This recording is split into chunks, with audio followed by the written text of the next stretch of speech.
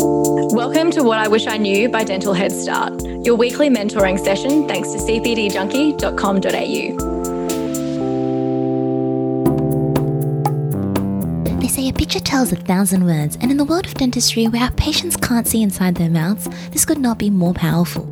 Welcome back to What I Wish I Knew. My name is Hwin, and in this episode we are joined by Dr. Paul J. Hwin to talk about the power of photography and the various ways we can implement this into our appointments to not only communicate and educate, but ultimately to help connect better with our patients. It's one thing to look smart with tech, take those Insta-worthy photos, but it's a whole different ballgame to know how, and perhaps more importantly, when, to take these photos to really hit home. Again, this is a fantastic episode with Paul with tips we hope you can start implementing today. So sit back, relax, eyes on the road, and we hope you enjoy this episode. It's all about shifting the lens from telling to showing. I don't know if others have this problem that I have, and Erica can attest to this, is I talk a lot. Yeah, we both do. We can probably get it from mom.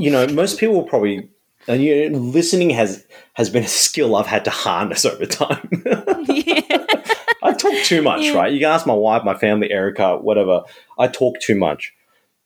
But when I can talk to someone while showing them something, it's way more interesting. Way, way more interesting. Think about, when you're back at primary school, kindergarten. It's called... Yeah, picture storybooks, right? No. It's called show and tell. Not tell and show. Show and tell. Because it's relevant. It's visualization. I think people... some people say they're visual learners or whatever. I think most people are visual learners. If you can see something, whether they like seeing or not, it has an immediate impact. So photography is our dental way of doing that. Yeah. I guess it's true in a lot of other senses, right? Like even if you're listening to a speaker who's just standing in front of you and talking versus whether they have like a PowerPoint presentation, which is visually appealing. They've got photos of things that they're referring to, diagrams. It helps put things into context. Yeah, right? yeah. I'll give you a real life example, right? If you go to a car dealership, the first thing they will do, a good car dealership, I'm trying to think whether good is good for them or good for me for a second there, but my recent experience, right, I said to them, I was interested in a car, and they go to me, do you want a test drive? They didn't even give me a brochure, give me a breakdown of what the features of the car were.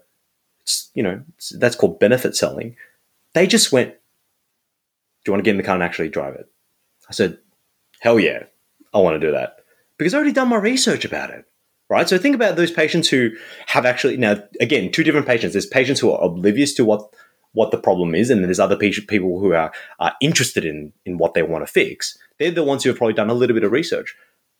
You go from just being, hey, let me show you the problem, and go on from there. So a real life example, test driving.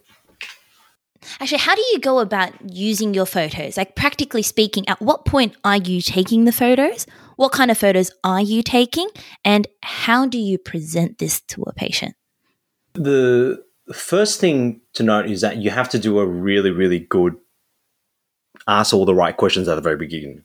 That prefaces the entire part. And we've done a podcast last time on that. So you should listen to that before you listen to this. The photos I do are kind of a part of the test and investigation section. So what I mean by that, you've done your examination, you've done your charting, you've taken your bite wings, and maybe perhaps while the bite wings are being processed, you can then take the photo. There are a whole bunch of different options of doing this. My preferred method is to use a DSLR camera. So all my clinics have a DSLR camera in every room to use. It formulates a huge part of the way we work. Other people use intraoral cameras, which are perfectly fine. You might need to take more photos with that, but that's okay. Other people use those little point and shoot ones, also okay. Doesn't matter as long as you can take a series of photos. What kind of photos am I taking? Usually, take a full set of retracted photos. If you get really, frontal, left, right buccal shots, upper occlusal, lower occlusal, or even quadrant photos, they really, really help. If you can get about 5 to 8 photos per patient and you get really good at it, it only takes you about 1 minute to 2 minutes to do. It doesn't really take that much time. The way I I work that into my workflow is to do it while the x-rays are processing. So honestly, by the time my nurses have walked back into the room with the x-rays up on my computer, I've already taken my photo set. The next thing I generally do, if it's okay, is I try not to talk to my patients about anything. Because, during the examination, we've probably written a lot of stuff, said a lot of stuff, we've taken a bunch of x-rays and we've taken a bunch of photos. Patients are curious. They go, how's it looking? Where does it go from here? Don't say anything. You wait. Remember, it's show and tell. Don't not tell and show. Just say, look, I'm just gathering all the information. We'll sit at the computer a little bit later and we'll go through it together. In the meantime, I'm just going to do a few more things. If you've got tests, you need to do CO2 tests, you need to do TTP, all that kind of stuff. Go do all that. And then if it's appropriate and you've got time, do a clean. If you can. That's a great workflow tip for everyone. Don't talk and then do a clean, because most of the time, if you're like me, you talk and then by the time you need to do a clean, you're already 10 minutes late, and then you add another 10 minutes late. So this one's for all the DAs out there. Do your clean and then do your talk, because if you need to cut the conversation short, you can always rebook the patient later. As dentists and dental students, we all have difficult days.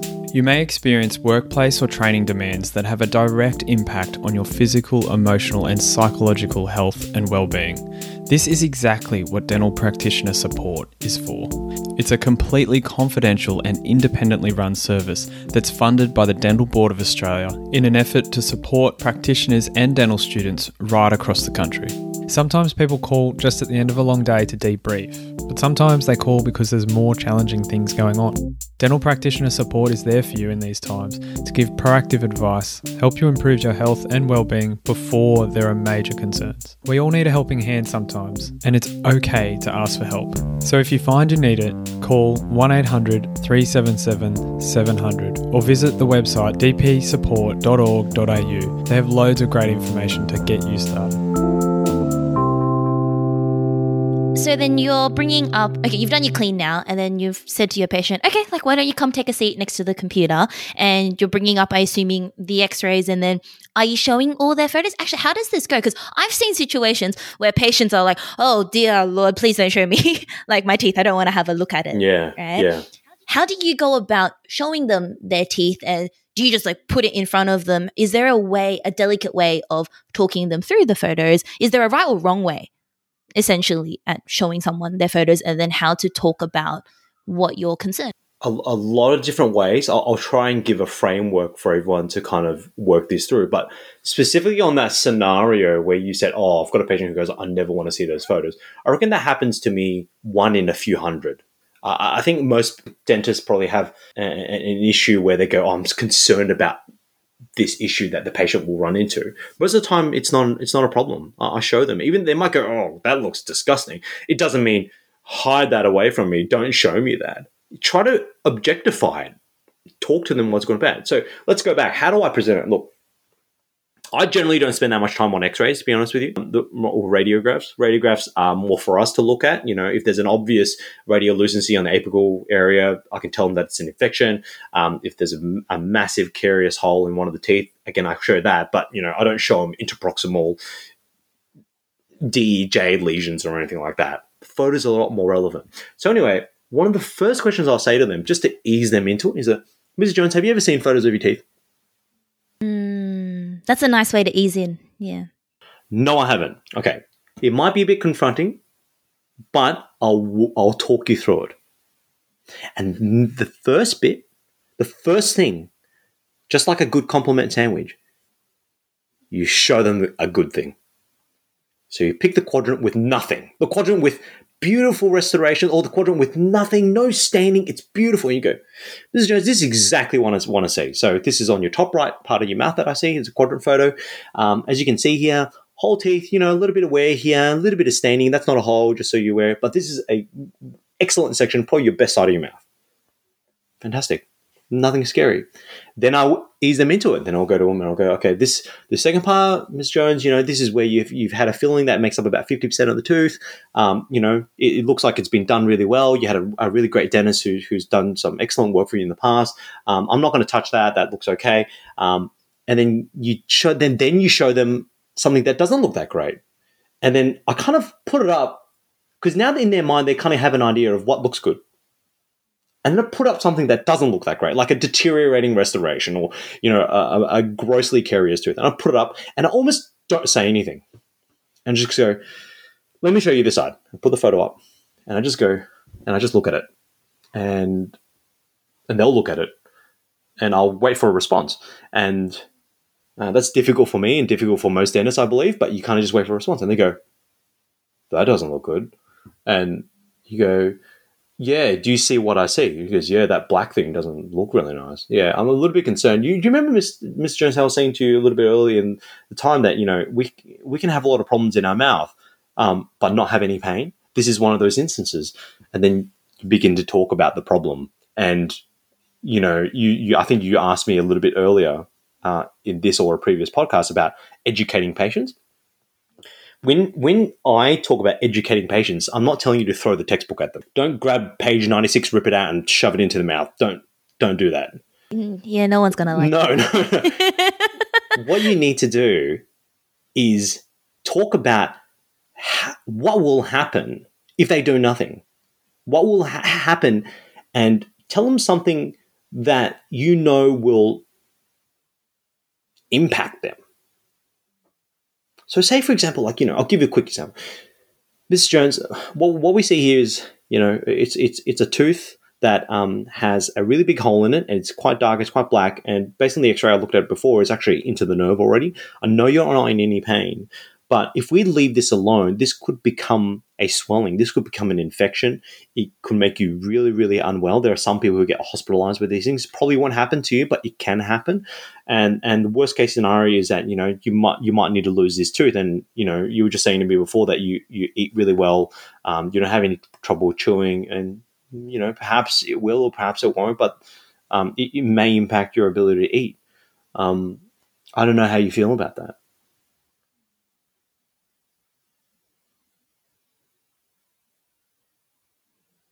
And you just wait. That part's important, because the silence is about, and it's a learned thing, right? It really is. It's about trying to see who's going to fill in that gap earlier. If I say, I don't know how you feel about that, what am I trying to do? I'm trying to invite them to say something, good or bad. And they'll say one or two things. He goes, well, that doesn't sound good at all. And then, or they might say, well, what do we do about it? And that's perfect, right? There's a difference. That's, if there are golden words that you want to hear from a patient, is, what are we going to do about it? How do we fix it? That's a patient's invitation for you to present treatment.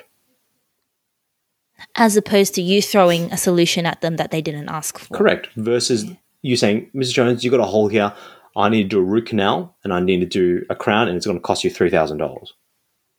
What? Right? It's like trying to take forcing your way into someone's house without being invited in for a coffee. Do you get what I mean? Because Mr. Jones might actually say to you, Paul, it's been like that for 10 years. It really doesn't bother me. And this is where it's important. I talk to my associates about this all the time. You've got to be, our job is to educate our patients, right? And be okay. And be okay with what they say to us. You know, it might not be what we want to hear. It might not be what I want to hear, but we've got to accept that. Because what I've just done is I've given my patient informed. I've informed them. I'm not being negligent. I've informed them of the risk, and they've consented to leaving that problem alone, even though I've told them that that's not the right idea. Do you get what I mean? As opposed to kind of just seeing it, acknowledging it, but not telling the patient the problem. So that's my approach with most of the time. And most people will say, okay, what do we do about it? How can we fix this? I think the interesting thing that you mentioned that you do, and I think something that even personally I have to learn, is where you're saying withholding, saying everything until that moment where you can show and tell them. Because I think even just reflecting on how I would normally do things, you'd be like charting, you'd be noting things like, oh, this tooth doesn't look too good, or I think that filling might need to be replaced, or, looks like there might be infection here. Do you do all of that, or do you just not say anything and just wait till you're showing them the photos and then talk about those issues then? I'll wait till I'm showing them the photos because it's show and tell. If I tell them everything, don't get me wrong, this doesn't apply to 100% of patients, right? It could be 50-50, it could be 75-25.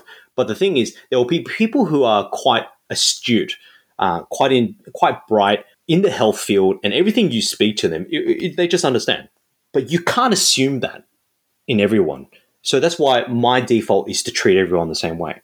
Because even those people who are astute, who are bright, who understand things and pick up on concepts really quickly, it has an even bigger impact when you show the photo to them afterwards.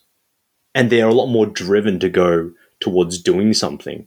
It has a profound difference in the result when you show a photo versus when you don't. And honestly, to this day, right, since I've bought a camera, there isn't, my nurses and my associates will attest to this. Most patients who I see on a day-to-day basis, even for just regular checkups and recalls, I still take photos. Digital dentistry is a booming field that is becoming more popular by the day. If you've hesitated taking the plunge into what is a rapidly growing sector of our profession, then look no further. Avant Dental is a dental laboratory that specializes in digital dentistry. Avant Dental provides a range of services to dentists: digital splints, digital wax-ups, implant guides, implant prosthetics, to our bread and butter crown and bridge work. They can do it all. Not only does Avant help in making sure you're doing everything right, but they are strong advocates for educating dentists. They've opened a new education center for clinical-based training sessions on all the latest techniques. Give them a call today or visit them at www.avantdental.com.au to find out more.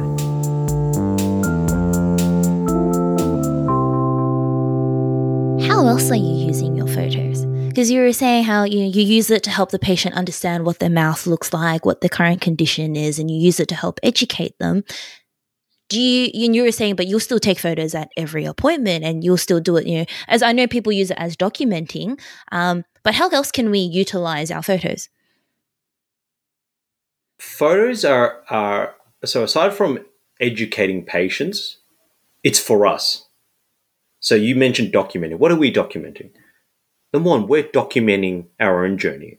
We're documenting on how, if you do a filling or you do a crown or whatever it is, it allows us to kind of reflect on our own work.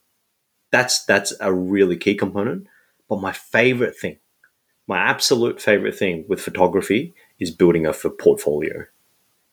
Every dentist, every dental student, you invest in a pair of loupes, or if you're lucky enough to have a camera at your workplace, one of the first things you need to do, and with patient consent, is to build a portfolio. What I mean by that is to have before and afters. Could be a filling, could be a front filling, could be bonding.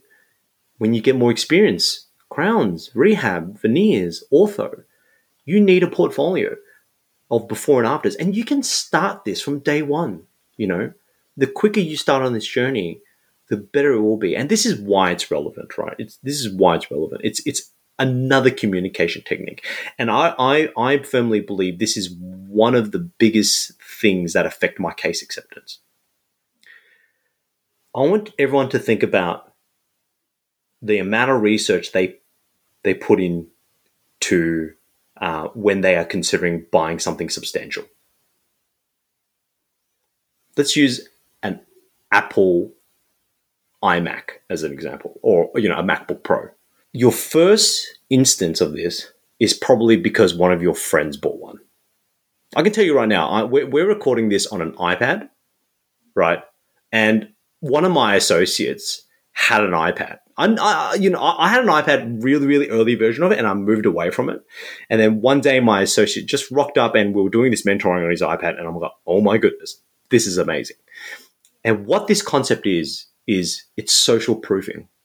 And social proof is when you see other people doing something that it makes it feel a lot more normal.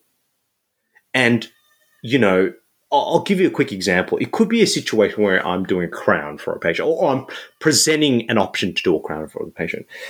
I'm saying to him, "Oh, Mrs. Jones, look, we've got this tooth. It's heavily broken down, and one of the options is dual filling, blah blah blah. And another way of fixing it is to do a crown.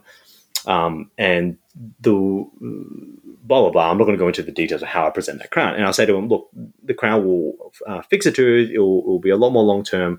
Blah blah blah. And those are your two options. Before I let the patient respond to me."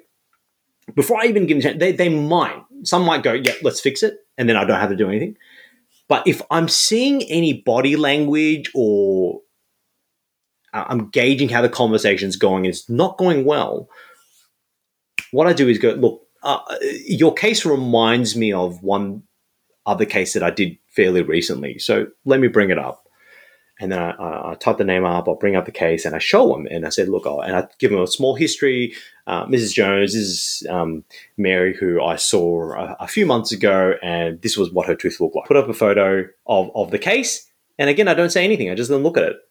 And they go, I'm like, does it look familiar? And they go, yes, it does. And then I press next, and it's an after photo of how we fix it. And then they go, oh, that looks a lot better. And it does two things. Why you need to build, let's summarize all this.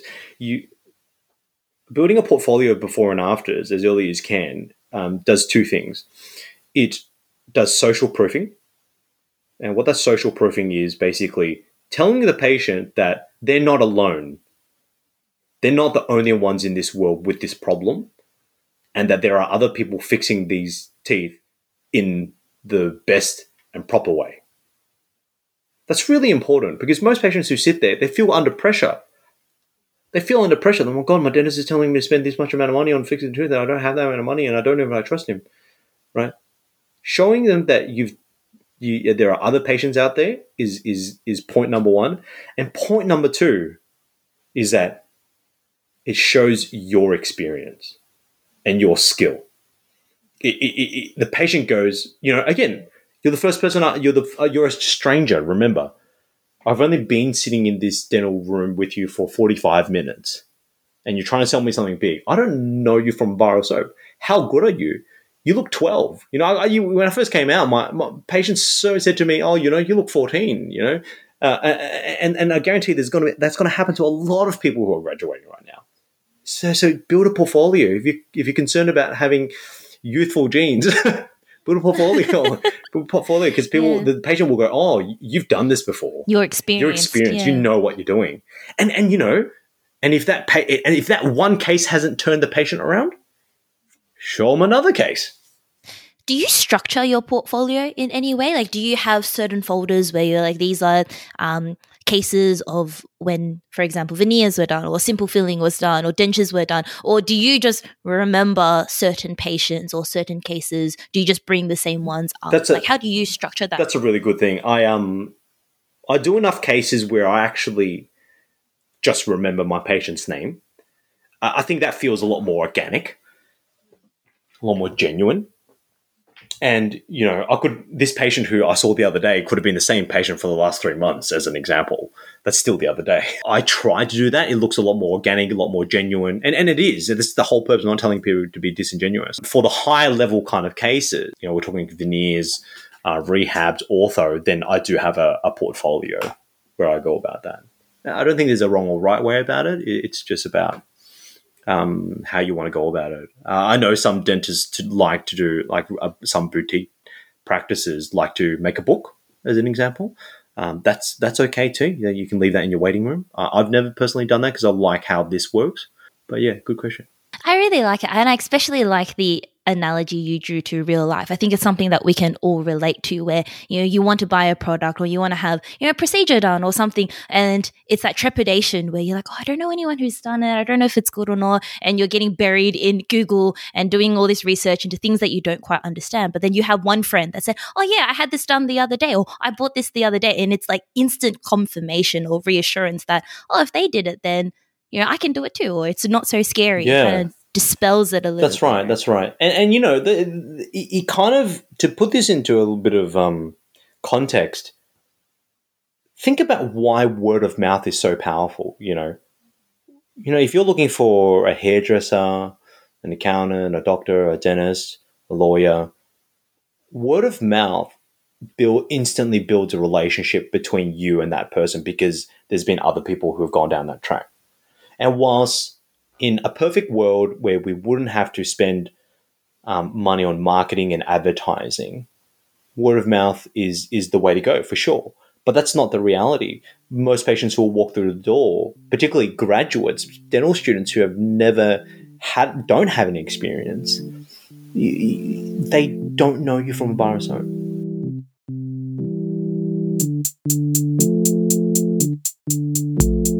Thank you so much for listening to the Dental Head Start podcast. I genuinely hope this is helping you become a better dentist. So if you like what you're hearing, make sure you subscribe on your podcast player, and I want you to do me a favor. I want you to go to social media and share something that you've appreciated from us with one of your friends. That's how the word gets out. That's how more people gain and benefit from what we're doing. And if you're a dental student or a graduate and you want to get a head start, go to dentalheadstart.com to find everything we're doing to help dental students become great dentists.